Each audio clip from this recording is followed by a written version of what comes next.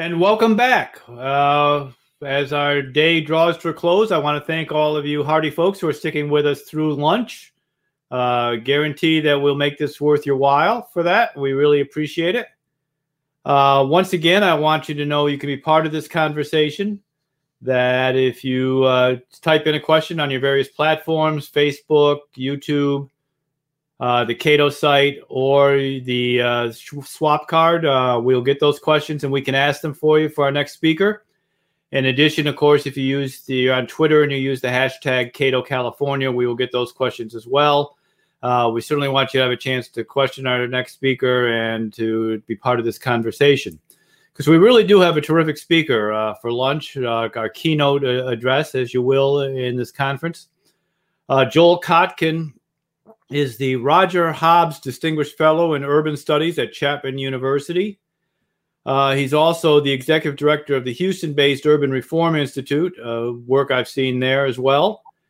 He is the Executive Editor of the widely read website newgeography.com and writes the New Geographer column for Forbes. He has written a number of books, including The Next 100 Million, America in 2050, and The City, A Global History. But he has a new book coming out on the new feudalism, which I think is very reflective of the theme of this conference, and we're anxious to hear much more about that. So, Joel, I'm going to turn it over to you and let you go with this. Okay, thank you. By the way, the book's out. It's been out for a while, actually. It's going into paperback relatively soon. But anyway, I'm happy to do this. I think that I am sure that the issues that you're hearing are issues that, of course, appeal to people who are conservative. But I think I've been working very hard. I'm not a conservative myself, is on the issue of, what is social justice? And what we have in California is the best practitioners of social justice rhetoric and the worst practitioners of actually how it affects people in reality. So I want to get into that difference. And in many ways, progressivism as it is today, not in the Pat Brown sense, not in the Harry Truman sense, not even in the Bill Clinton sense, has become something that I think is really making for a very hierarchical and unequal society. So I'm going to try to share my screen. Hopefully this will work. All right. So basically, a great phrase that a writer at Wired came up with, he called California feudalism with better marketing. I mean, in other words, people think of California as progressive and modern and the sort of state of the art, but in reality, it's going in quite the wrong direction. A feudalism, as I described in the book, is about concentration of property in few hands, politics that dominated by theology or ideology. In California, it's a combination of anti-racism and climate fanaticism, which I think drives things. Lack of upward mobility. When I moved to California in 1971, it was a place that people went. Very few people ever left once they were here. Cost of entry for business or individuals was not particularly high. It was the epitome of the middle class, of what the middle class wanted. That has all changed. So basically, if you look at neo-feudalism, I break it down into four classes. The new aristocracy, which are the tech oligarchs. In some ways, the tech oligarchs are both a blessing and a curse to California. They completely dominate the state's politics. They are able really to create the impression, particularly when they do IPOs, that the state doesn't have to fix its grassroots economy because there's always going to be another, IPO that will bring money into the state government, which it does, and some years and others not. Clerisy, university, government, media elites, almost all with the same ideologies, point of view.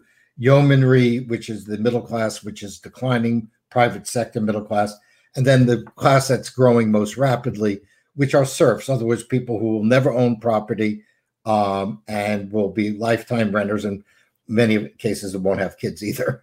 The clerisy is the priesthood of power, as Daniel Bell talked about, people who want to order mass society. This is a global trend. Half the wealth in the world is controlled by 1% of the population. In 2017, the UK House of Commons thinks it will be about 2/3 by 2030. So let's talk about California, as we are an exemplar of the new feudalism. We're creating jobs, but not keeping pace. Incomes have become more unequal. Housing is incredibly unaffordable. Ownership is dropping.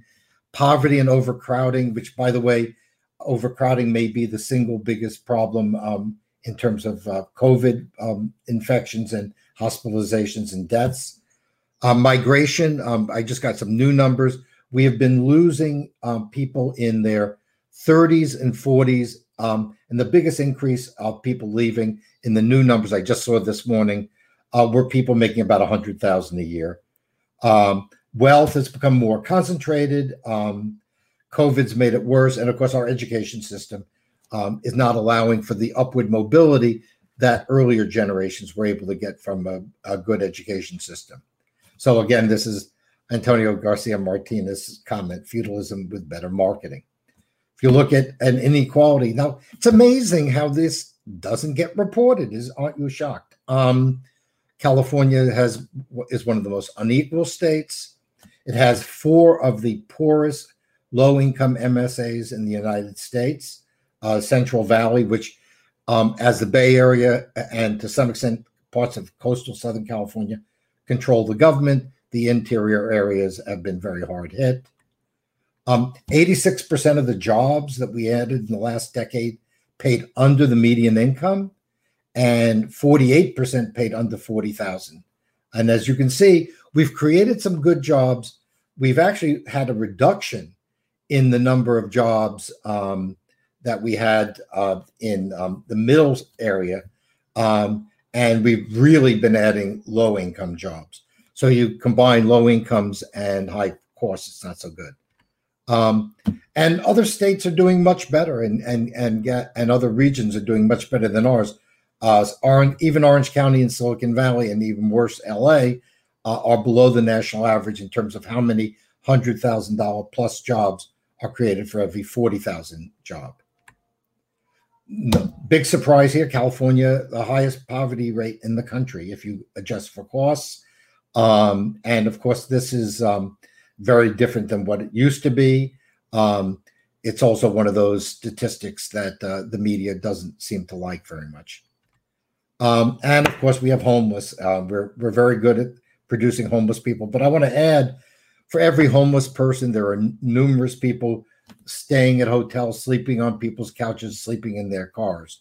So the homeless are really just the tip of the iceberg. And the big problem we have is there's no way of moving up. You don't have middle-class jobs. You don't have upwardly mobile jobs. Yes, if I've got a PhD from Caltech, I'm in good shape. For most people, not so great. And we do absolutely the worst outside. Only Alaska does worse in terms of how our students do on math testing, for instance, in low income. Some of the worst schools for low income people in the United States and are in California. And actually, the worst one by one study is San Francisco, where I'm sure they're taught all the essentials of critical race theory, and not too much about that 2 and 2 actually does equal 4. Home ownership has been lagging. This is another place where the middle class is in trouble. You can see that, let's say, Latinos in the Texas big metros, about 50% own their own home. It's about 35% in LA. And when we start drilling down, what we're finding is the Latino and African-American homeowners tend to be much older because they bought when you could afford to buy. So what's happening demographically? California, which has historically grown faster than the national average, sort of about 2015, the lines crossed. Today, California is actually has negative. It's gone negative, and amazingly, something I never thought I would see, we're going to lose 1 and maybe 2 congressional seats. And if you want to drill down a little bit more, what you can see is that in places like Los Angeles, the population of LA has been declining for years now. And the only places that are growing at all are in the suburbs, particularly Riverside. And of course, these are the very areas that the state doesn't want to see grow. They want everybody to live in a studio apartment in the heart of a big city, which obviously, A, they don't want to, B, it's very expensive. This, I think, is one of the most revealing statistics I wanted to share with you. We've been chasing the numbers on foreign-born, because I always consider them kind of canaries in the coal mine. They're going to go where there's opportunity. And in the 80s, they came to LA in enormous numbers. In the last 10 years, the foreign-born population has declined. And in New York, it's stagnated. Chicago, by the way, is also negative. And the big growth is really Nashville, Charlotte, Dallas, Fort Worth, Houston. Houston, by the way, is now the most diverse city in the country. So what's happening is the foreign-born who were driving California's growth in many areas, and certainly were very important entrepreneurially, are now going elsewhere. Same pattern in the 25 to 34 pattern. And this is all pre-COVID. So you've got to imagine it's probably worse now. So just to sum up, and then I'd be happy to take questions. But the reform regulatory rules, I think this is something that people talk about, and I think is quite relevant.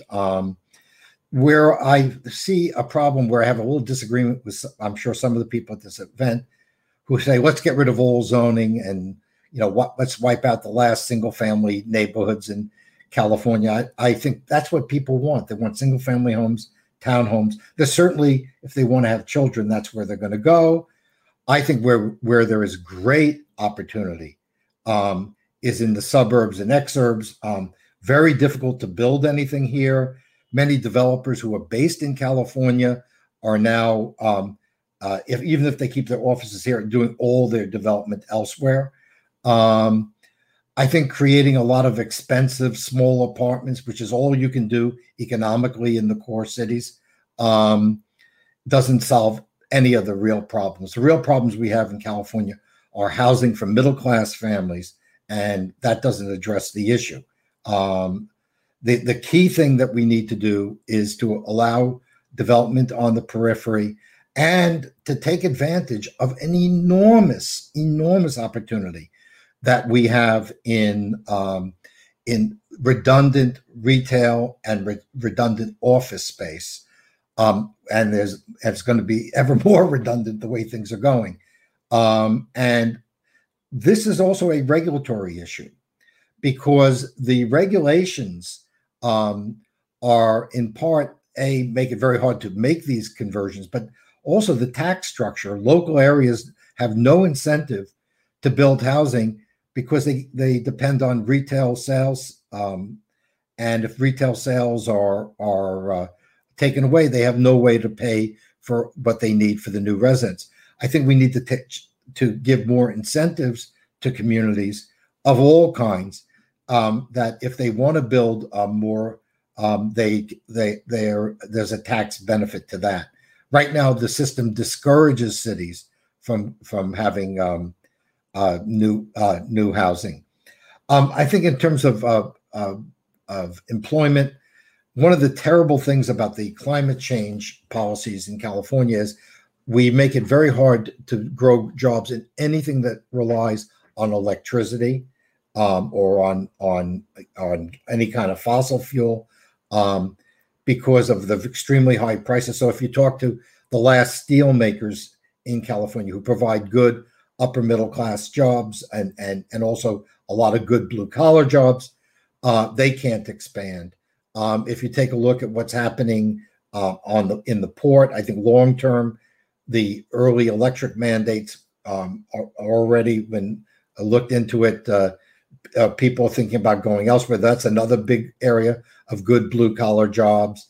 And of course, from a climate point of view, it's kind of absurd, because if you take a factory and that factory moves to Texas or Arizona, their carbon footprint goes up just because of the weather. And if it goes to China, it's likely to be powered by coal. So, in a way, what this has all become is virtue signaling. We're going to show how low our emissions is. And of course, a great irony is California hasn't been particularly good at reducing emissions.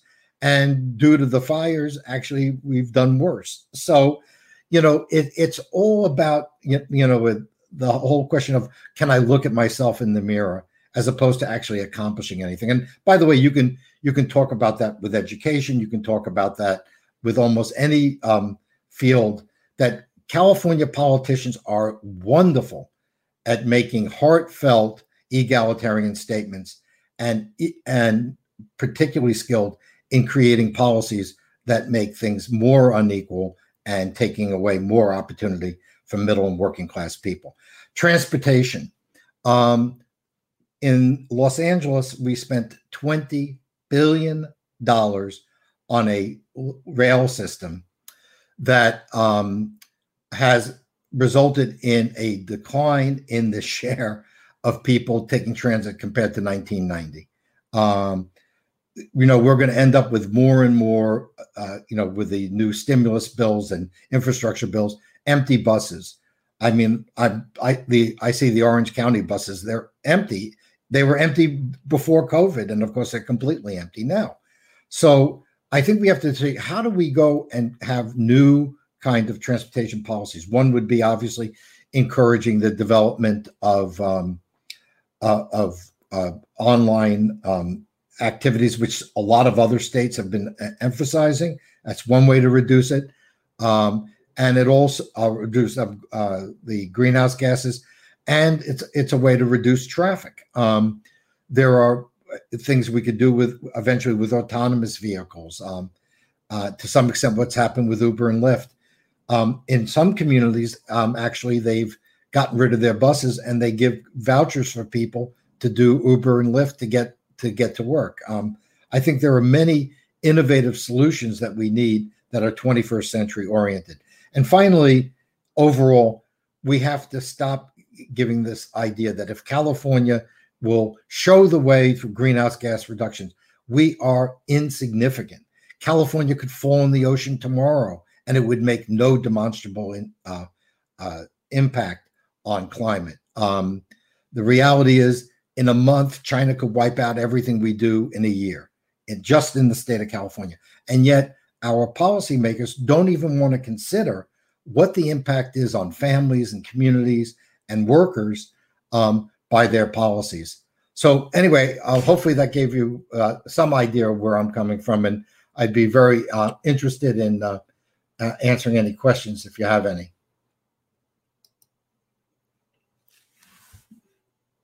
I can't hear you. Once again, I'm on mute, which a lot of people would prefer. But once again, we've got a very provocative thesis here. I think it's something that people will think about a lot.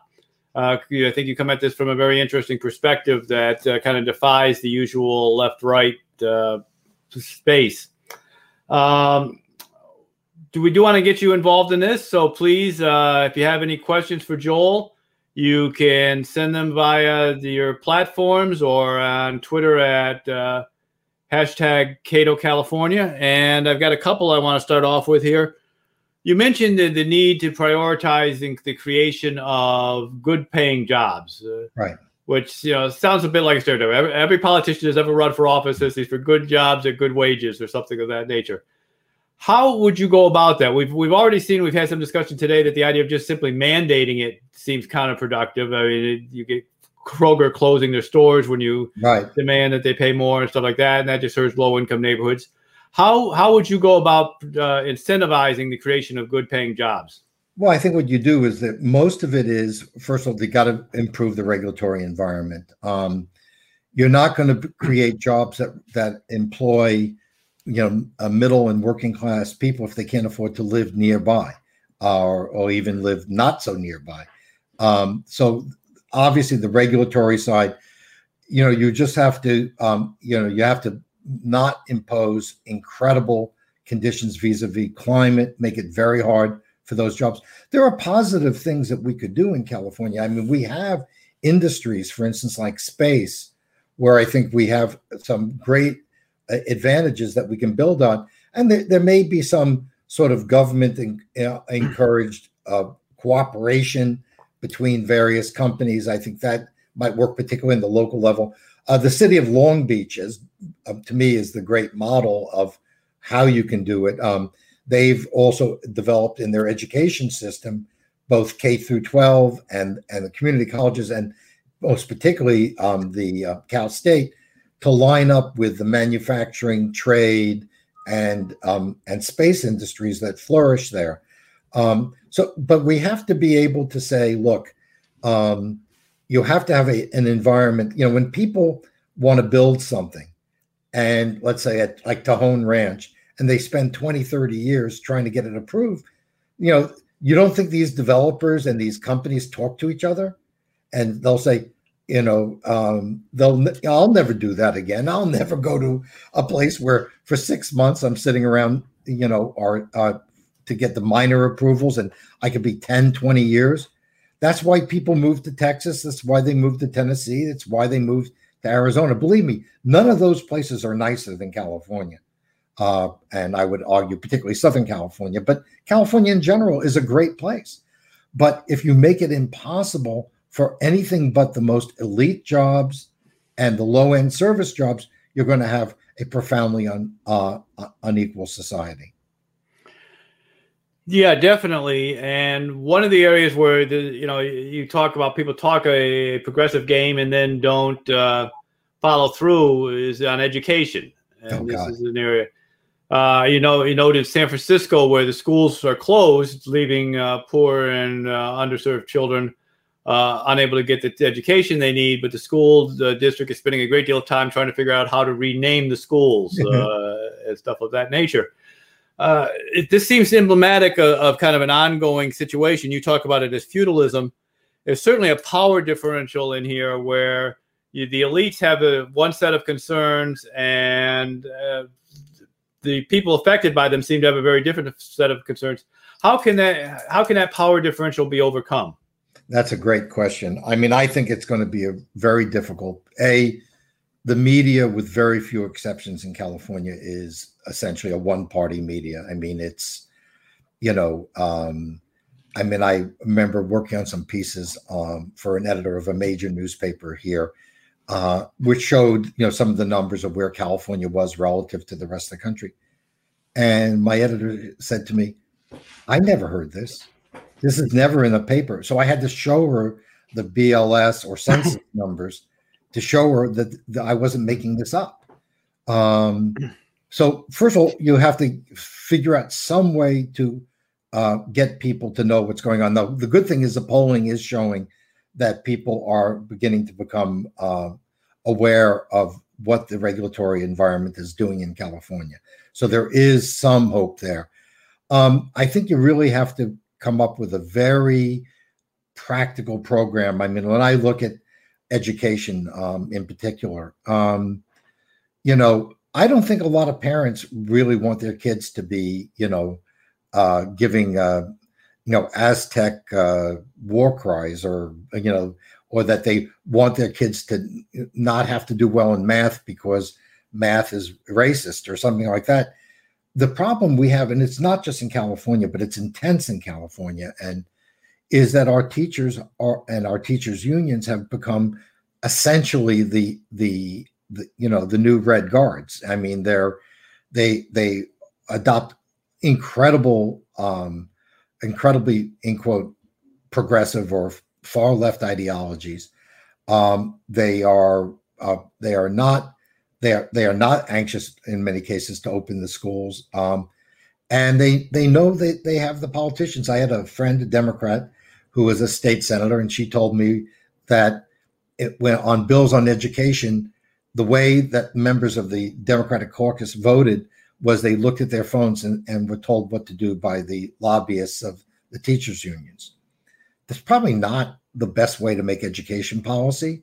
And I think also there's a desire to have a skill, learn something that can actually get you somewhere. And we've been moving in the exact opposite direction. Many states, by the way, I know Tennessee in particular, but there are other states, Ohio, that have really emphasized skills training. So like one program I know, they take young kids in places like Cleveland and they train them how to be welders, and they get good jobs in Ohio. We don't seem to be interested in doing that at all. And of course, there's not a lot of motivation if manufacturing and other blue collar jobs are disappearing. Then what's the motivation of learning those skills? Question at the end on kind of how to do this. Where should people focus their attention? Is this state level, local level, counties? Where's the weak point in terms of changing things? Well, I mean, the state is, of course, the big enchilada and that's who sets policy. So that has to be it. But it has to be at the local level, the city level, the county level. I mean, one of the things I've noticed, having moved from Los Angeles to Orange County, the fact that there's a two-party system in Orange County means that Democrats have to be more reasonable. Republicans have to compete for independent voters. They can't all, be on the Looney Tunes, right? So I think that having a two-party system in your community is probably the most important thing. What worries me the most about California is we have a one-party system, and when I talk to my friends who are the last moderate Democrats, what they'll say is, I don't worry about the right in California. I worry about the left. I worry about a challenger to my left. I don't worry about losing to a more conservative Republican. So the key thing is, how do we restore a two-party system? And I should give advice to conservatives that they don't want, but you can't run the John Coxes of the world. You can't run mini Trumps and hope to win in California. You got to be something else. You got to have a moderate conservatism that's practical, that maybe independents and some Democrats will vote for. Well, thank you very much. And, as a libertarian, I often tell both liberals and conservatives what they should do. But thank you very much for being with us. Say it is a great book. I did misspeak. It is out, but people should definitely read it. It's an excellent book. And we're glad you could be with us today. We're going to move right into our next speaker, Matt Zwolinski, who's going to deliver our closing address today. Matt, a longtime friend of mine, specializes in political philosophy and applied ethics at the University of San Diego. He's the director of the university's Center for Ethics, Economics, and Public Policy. He's the editor of Arguing About Political Philosophy and is currently writing or editing 4 books. So he is definitely prolific, if nothing else. And I have to give him a special plug because he blurbed my book. So I got to give him credit for that. Anyway, Matt, take it away. Thank you. And good afternoon, everyone. I want to thank the Cato Institute, and especially Mike Tanner in particular, for organizing this. And by this, I mean, not just this conference, but really this entire project on poverty and inequality in California. Like Mike said, we've been friends for a long time. I've been a fan of Mike's work for a long time. I think his book on the inclusive economy is absolutely terrific. And for those of you out there who haven't read it already, I really do highly recommend it. I didn't get paid for that blurb. It was from the heart. Mike, one of the things I really admire about Mike's work, I think, is the fact that he's done more than just about anybody I know to really build bridges between people who see the world in very different ways, and to use those bridges to bring people together, not just to talk and to share ideas, but to really make real meaningful differences in the world. And so I've just been delighted to listen to the other really fantastic and diverse speakers at this conference, and I'm really honored to play some small role in it myself. So thank you for that. So about 10 years ago, I started a blog with a few other academic philosophers and economists. All of us were libertarians of one sort or another. I think all 5, we were like the 5 libertarians in higher education. We all had strong appreciations for the virtues of free markets, and we all had a healthy skepticism of government power, But none of us were exactly dogmatists, we thought, at least. We all recognized that the critics of libertarianism had some good points. And in particular, we took seriously, in a way that some other libertarians seem not to, the idea of social justice. The idea, that is, that when you're evaluating a society, you ought to judge it, at least in part, from the perspective of the poor, the marginalized, and the oppressed. That what matters is not merely how wealthy a society is or what kind of opportunities are open to its average citizens, but whether the wealth and opportunity of a society are genuinely open to all. So we wanted to come up with a name for the blog that we hoped would convey that idea in a relatively pithy way. And after a bit of back and forth, we eventually settled on the name Bleeding Heart Libertarians. And the motto of the blog was free markets and social justice. So I'm telling you this story today because I think there's an important idea here about how we might go about building a more inclusive economy for California. Too often, I think, we approach political issues with what you might call a zero-sum mentality. There are two sides to the issue, and one side can only win if the other side loses. So pick your side and get in line. You're either conservative or a liberal. You're either for free markets or big government. You're either for freedom or for equality, but you can't possibly be for both. Except it turns out that on a lot of issues, and I think indeed on some of the most important issues facing Californians today, you can't. The supposed conflict between free markets and social justice is largely, not entirely, but largely, a myth. And it's a myth, I think, that's built upon an even deeper myth. The myth that what government regulation is really all about is helping the poor. Now, if you believe that myth, you're going to think that if you support the poor, you got to support government regulation. And if you're opposed to government regulation, well, then you're really opposed to helping the poor. But as I want to show in the remainder of my talk, that's often simply a mistake. And it's a pernicious mistake that undermines our ability to work together across ideological lines to address urgent social problems in an efficient, humane, and liberating way. So I want to talk about two examples from the world of public policy to illustrate my point. And I'll start with what is probably the most obvious example of this phenomenon, and one that's already come up several times at this conference, and that is the phenomenon of housing regulation. Now, everybody knows how expensive it is to buy a home in California. But a lot of people, in my experience with my students and talking about this with members of the general public, a lot of people think that's just because California is a really nice place to live, which of course it is. I'm a California native. I've lived here all my life, apart from a brief stint in Arizona for graduate school. And it's a really nice place. A lot of people want to live here. There's only so much land to go around. And so it stands to reason, sort of, that it's more expensive to buy a house here than it is in all those other dreary, wet, gray states in the nation. But of course, as flattering as that story might be to our egos, it's far from the whole truth. The more important truth is that housing is expensive in California because we choose to make it so.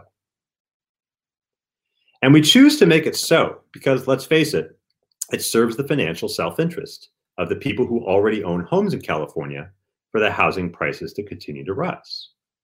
Speaking as a California homeowner myself, I admit there is a not so small part of me that has enjoyed watching my house price shoot up on Zillow over this last year.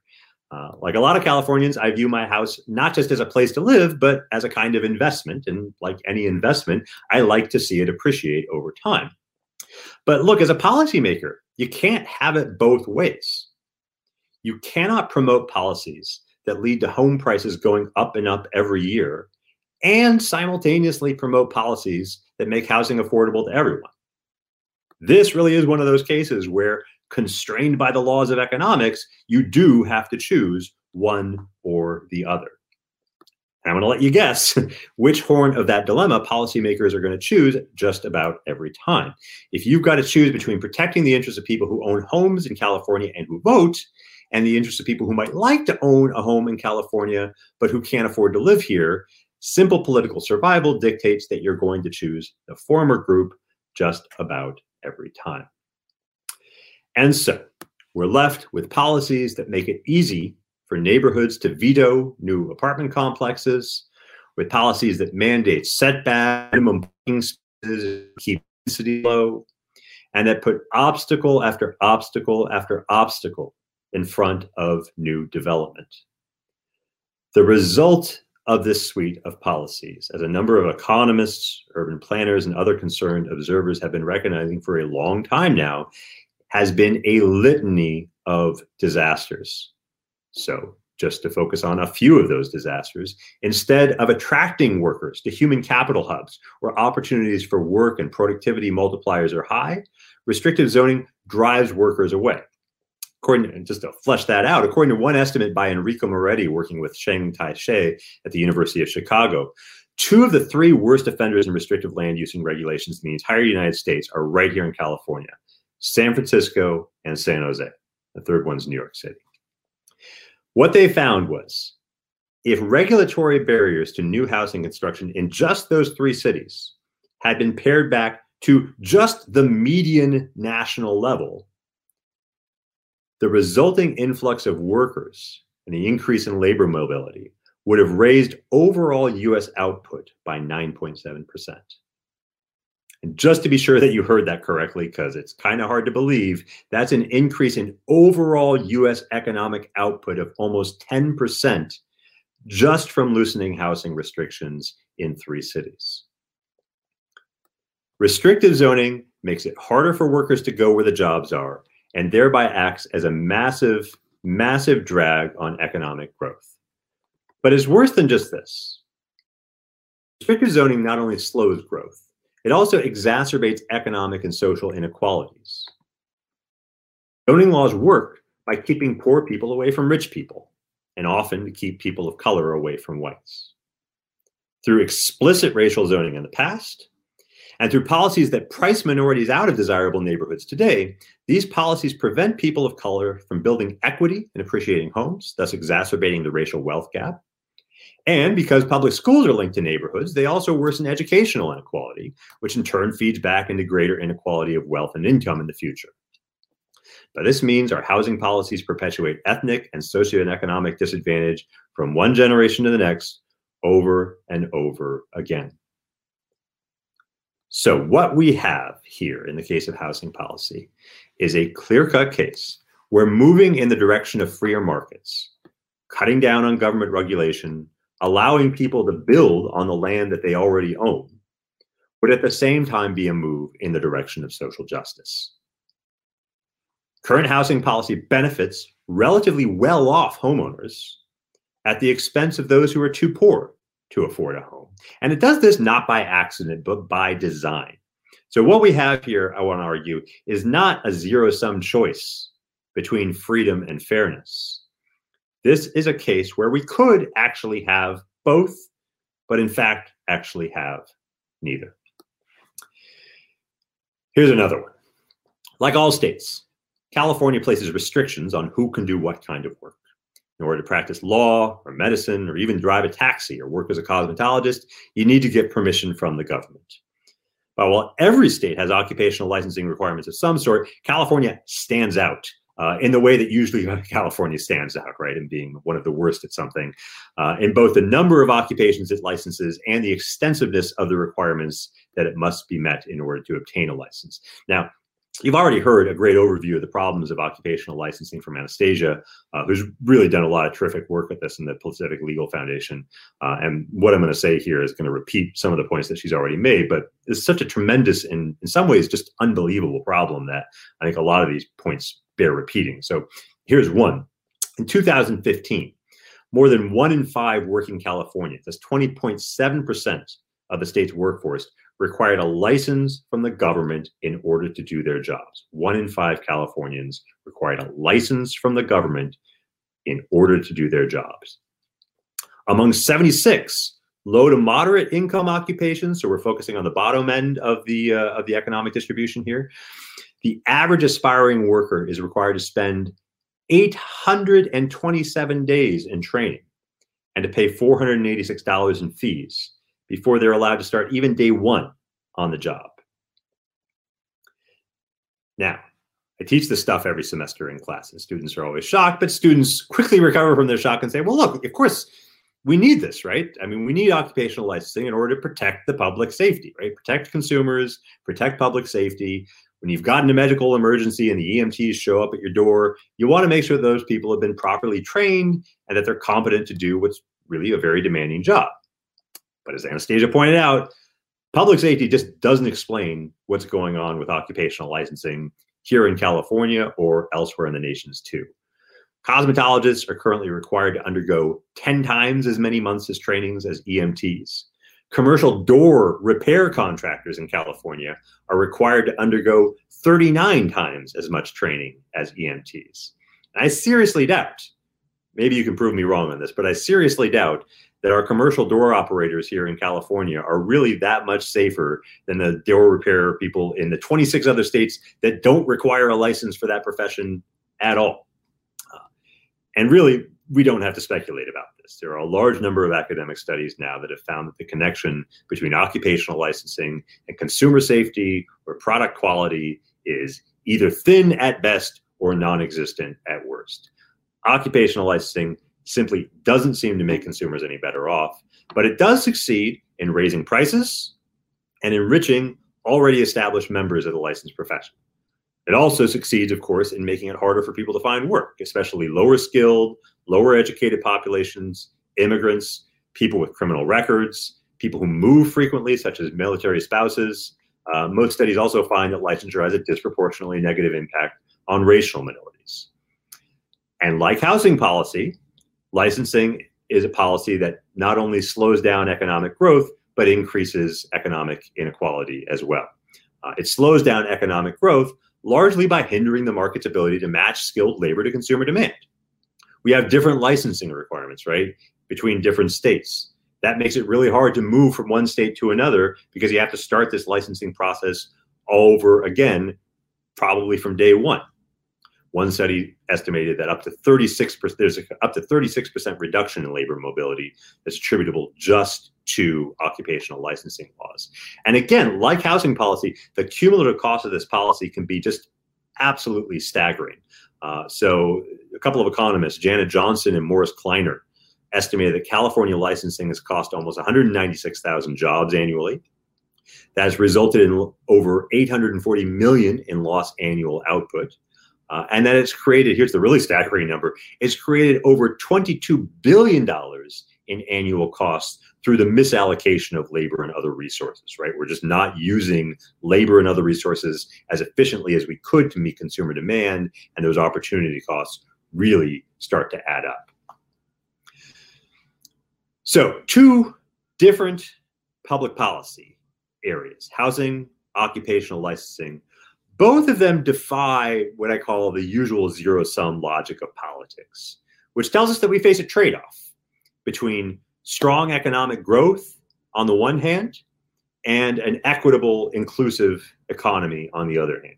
The usual logic is, look, either we slash regulation and we let the market rip, and that gets us rapid economic growth, or we clamp down on the market, regulate and redistribute more heavily, and that reduces inequality and broadens opportunity, but slows down economic growth. These two policy areas, and I would argue these are just two of many, show that it's possible to get the worst of both worlds. Both these policies create a massive drag on economic growth, while at the same time making our economy less inclusive and more unequal. And they aren't just flukes. It's not just that we got really unlucky or that our policymakers don't know what they're doing. Quite the contrary. Our policymakers know exactly what they're doing. And in most cases, our policymakers are responding perfectly rationally to the incentives generated by the rules of electoral politics. Those rules dictate that if you want to stay on office, if you want to raise money for re-election, if you want to win support from other policy makers for your own pet policies, you've got to play the game of rent seeking, which means you've got to support the interests of the people who bring you the money and the votes, even if that's bad for the economy as a whole, which it usually is, and even if it's particularly bad, which it usually is, for the poorest and most vulnerable members of that economy. So, where does that leave us? Well, on the one hand, the news is very bad. We here in California have a lot of policies that are bad from both a conservative and a liberal perspective. They're bad for both economic growth and for inclusion and equity. From a menu of trade-offs between costs and benefits, we've chosen an order that consists of all costs and no benefits. That's the bad news. The good news is, well, it's the good news you can give anyone who's hit rock bottom, which is there's nowhere to go but up. But more seriously, the good news is that I think we're living through a time of political realignment, a time where what it means to be a Democrat or a Republican, a liberal or a conservative, is changing. And with that realignment comes an opportunity, I think, an opportunity to rethink some of the oppositions that we've taken for granted in our political life.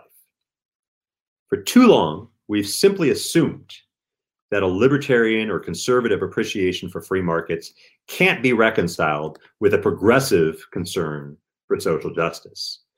That you've got to pick one or the other.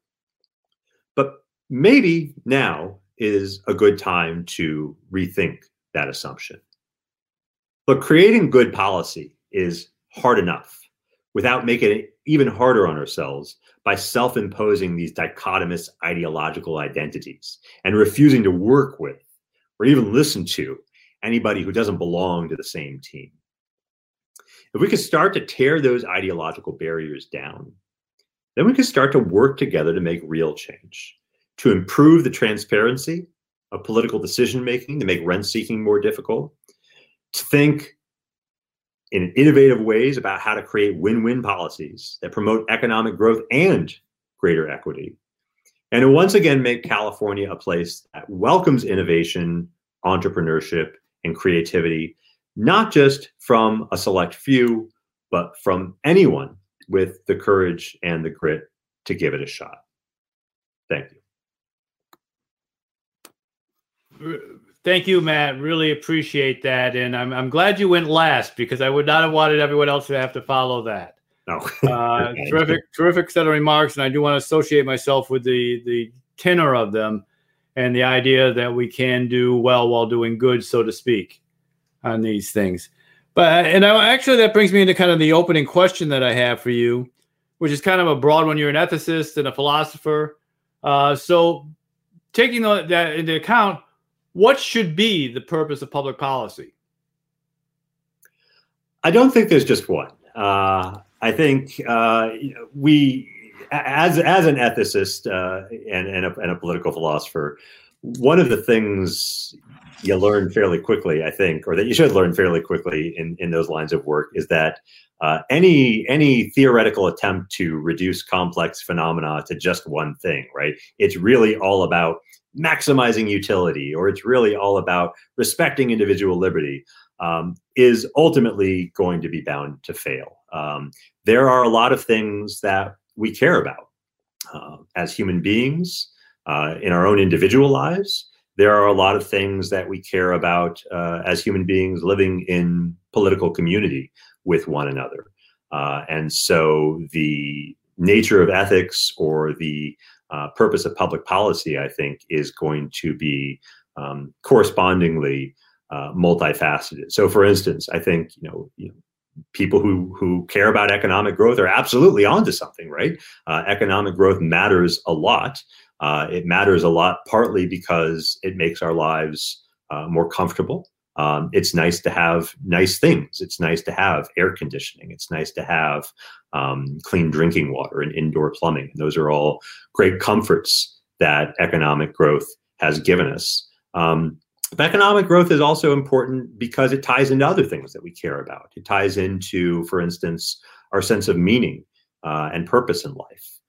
Work is not, after all, just about earning money so that you can buy those things that give you comfort.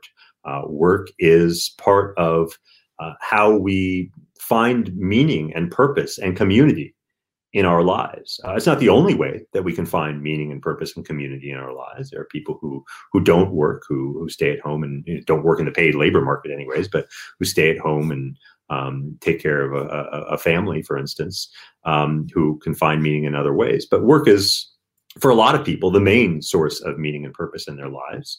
And so policies that make it hard for people to work, that make it hard for people to do the kind of work that gives them meaning, right?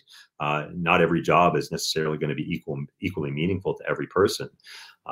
Those kinds of policies are going to be bad, not just from a kind of perspective of, oh, we're slowing down aggregate economic growth. They're going to be bad because they're alienating people, right? They're deeply alienating to people. And I think, as we've seen over the last 4 or 5 years in America, this sense of alienation, this sense of not belonging, of not fitting in, of not having a purpose and a place in the world, can be very destructive. It can be destructive on an individual level to your personal health, in terms of, where you're driven to, in terms of drugs and alcohol use to cope with that lack of meaning. And it can be very destructive socially and politically, I think, as well.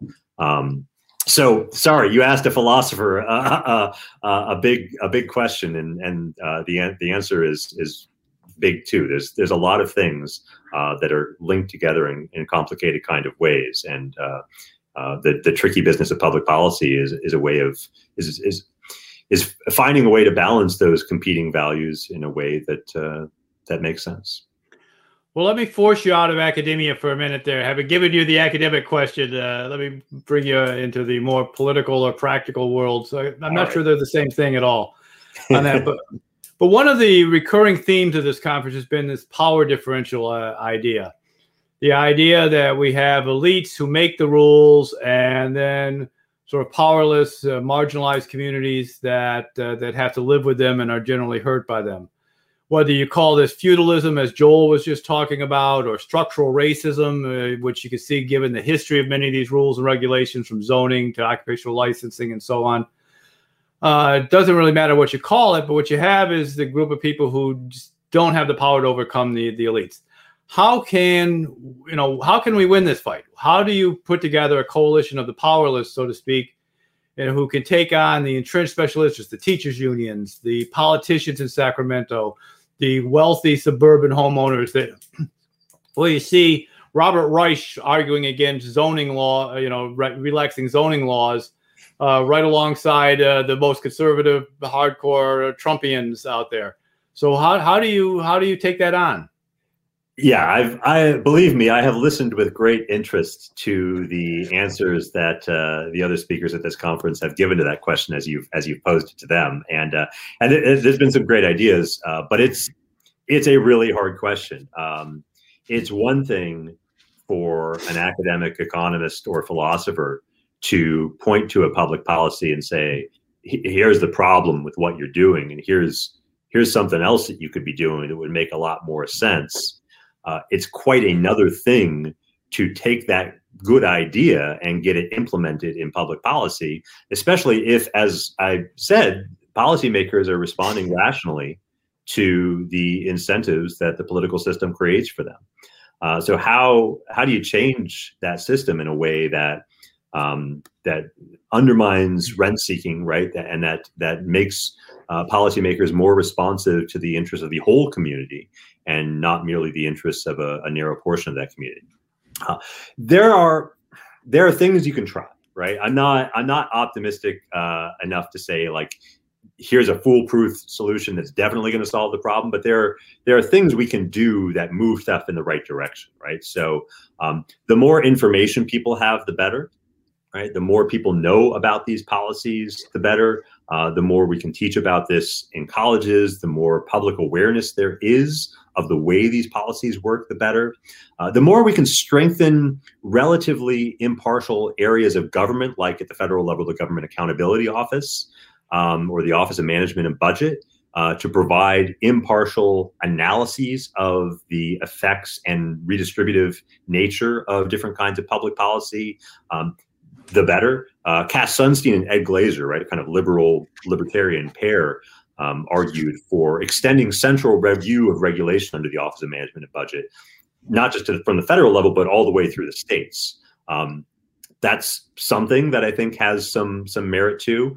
So that's one kind of approach. I think shifting decision-making venues when we can. So this is an idea that Brink Lindsay and Stephen Tellis, two people I know you know quite well, talk about in a recent book of theirs called The Captured Economy, which is a really excellent analysis of both the problem of rent-seeking and different kinds of solutions to it. And one of the solutions they talk about in that book is shifting decision-making venues, right? So that decisions about public policy are made in forums that are relatively unbiased and relatively open to input from a variety of different sources. So if we're talking about education reform, for instance, there's a big difference between having schools made schools, which are easily manipulated by and captured by powerful special interests like the teachers' unions, from having it there, or from having it under mayoral control, which is still not perfect, but which at least allows for a broader range of voices to be heard. It's less easy for special interests to capture and manipulate the decision-making process to suit their own ends. So that kind of shifting, zoning decisions, right? Zoning decisions are made at the local level almost exclusively now. If we can move it away from the local level, move it towards the state level, or the municipal, sort of county level at least, anything, sort of the broader the interest groups that you have to take into account in making your decision, the less likely that any one particular interest group is going to dominate that decision making. There might also, I don't know, this is maybe more speculative, but there might also be a role to be played by kind of an expanded vision of judicial review at some point in the future.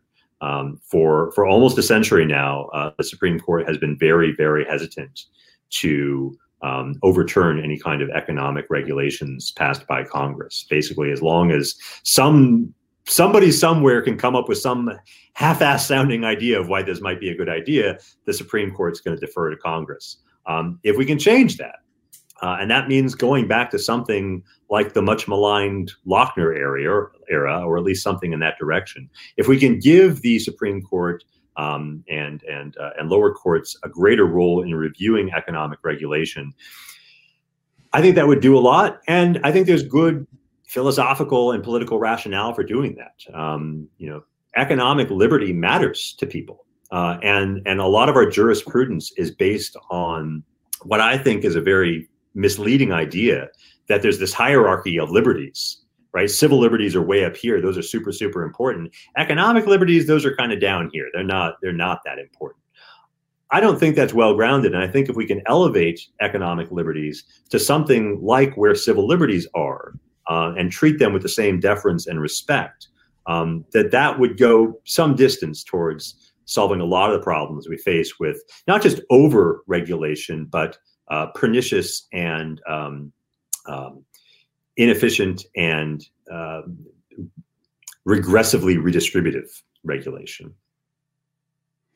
Well, thank you. I'm going to give you 1 minute here to answer to John's question from the virtual platform, to give you a chance to clarify something.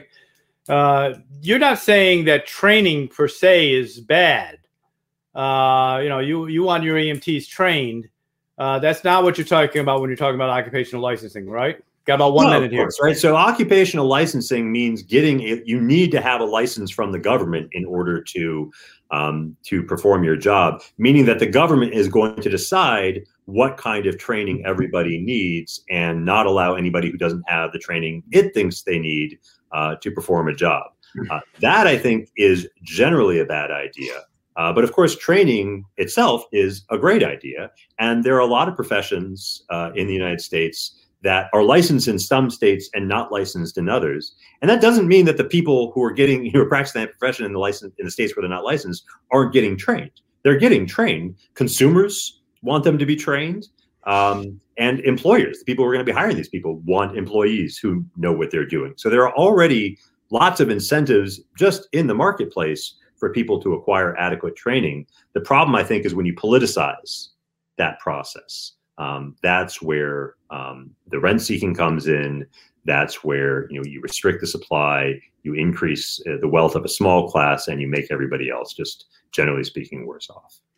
Well, thank you, Matt. Really appreciate your being here tonight and helping to close this out. I want to thank everybody who attended today's conference on After COVID, Building an Inclusive Economy for California. recordings of this event will be available on our Cato website shortly after the event's conclusion. So you can watch it again. It's every bit as good the second time through, I want to tell you. But if your friends and neighbors and coworkers haven't seen it, they can watch it as well. I hope people will pass news of this around. Also hope that you will stay on for the roundtable discussions that are taking place. If you're on the main event platform, you have 3 different discussion groups, one on social justice, one on nationwide perspectives, and one on economic inclusion. And I hope you'll go to those and you can continue the discussion and networking there. Finally, I just want to take a moment to thank several people who have helped make this possible. Mackenzie Johnson and the entire conference staff, they have been absolutely incredible in making all this work. It's no easy feat to put all the moving parts together, and I couldn't be more grateful for them. Also, my 2 assistants, Kelly Lester and David Hervey, they're the project assistants on this. They're working not just this conference, but the entire Cato project on poverty and inequality in California. They are terrific. Every day I have some new demand on them, and they get it done. So thank you for that. I also want to thank our sponsors, who, of course, none of this would be possible without them. So thank you to all of our Cato sponsors who make these things possible. The project is ongoing. Our next conference will be October 21st in Sacramento, hopefully live. If the state continues to open up, I hope to be there. And before that, I hope to be coming back to California and an opportunity to meet with many of you. So you'll be hearing from me, I'm sure. We're also going to continue to do a series of mini seminars and many video events on talking about a variety of topics. Education, criminal justice are some of the things that are coming to mind. They'll be coming up shortly. And I want to thank you all for that. And finally, I guess we're going to leave you with this last video. Thank you all again for coming.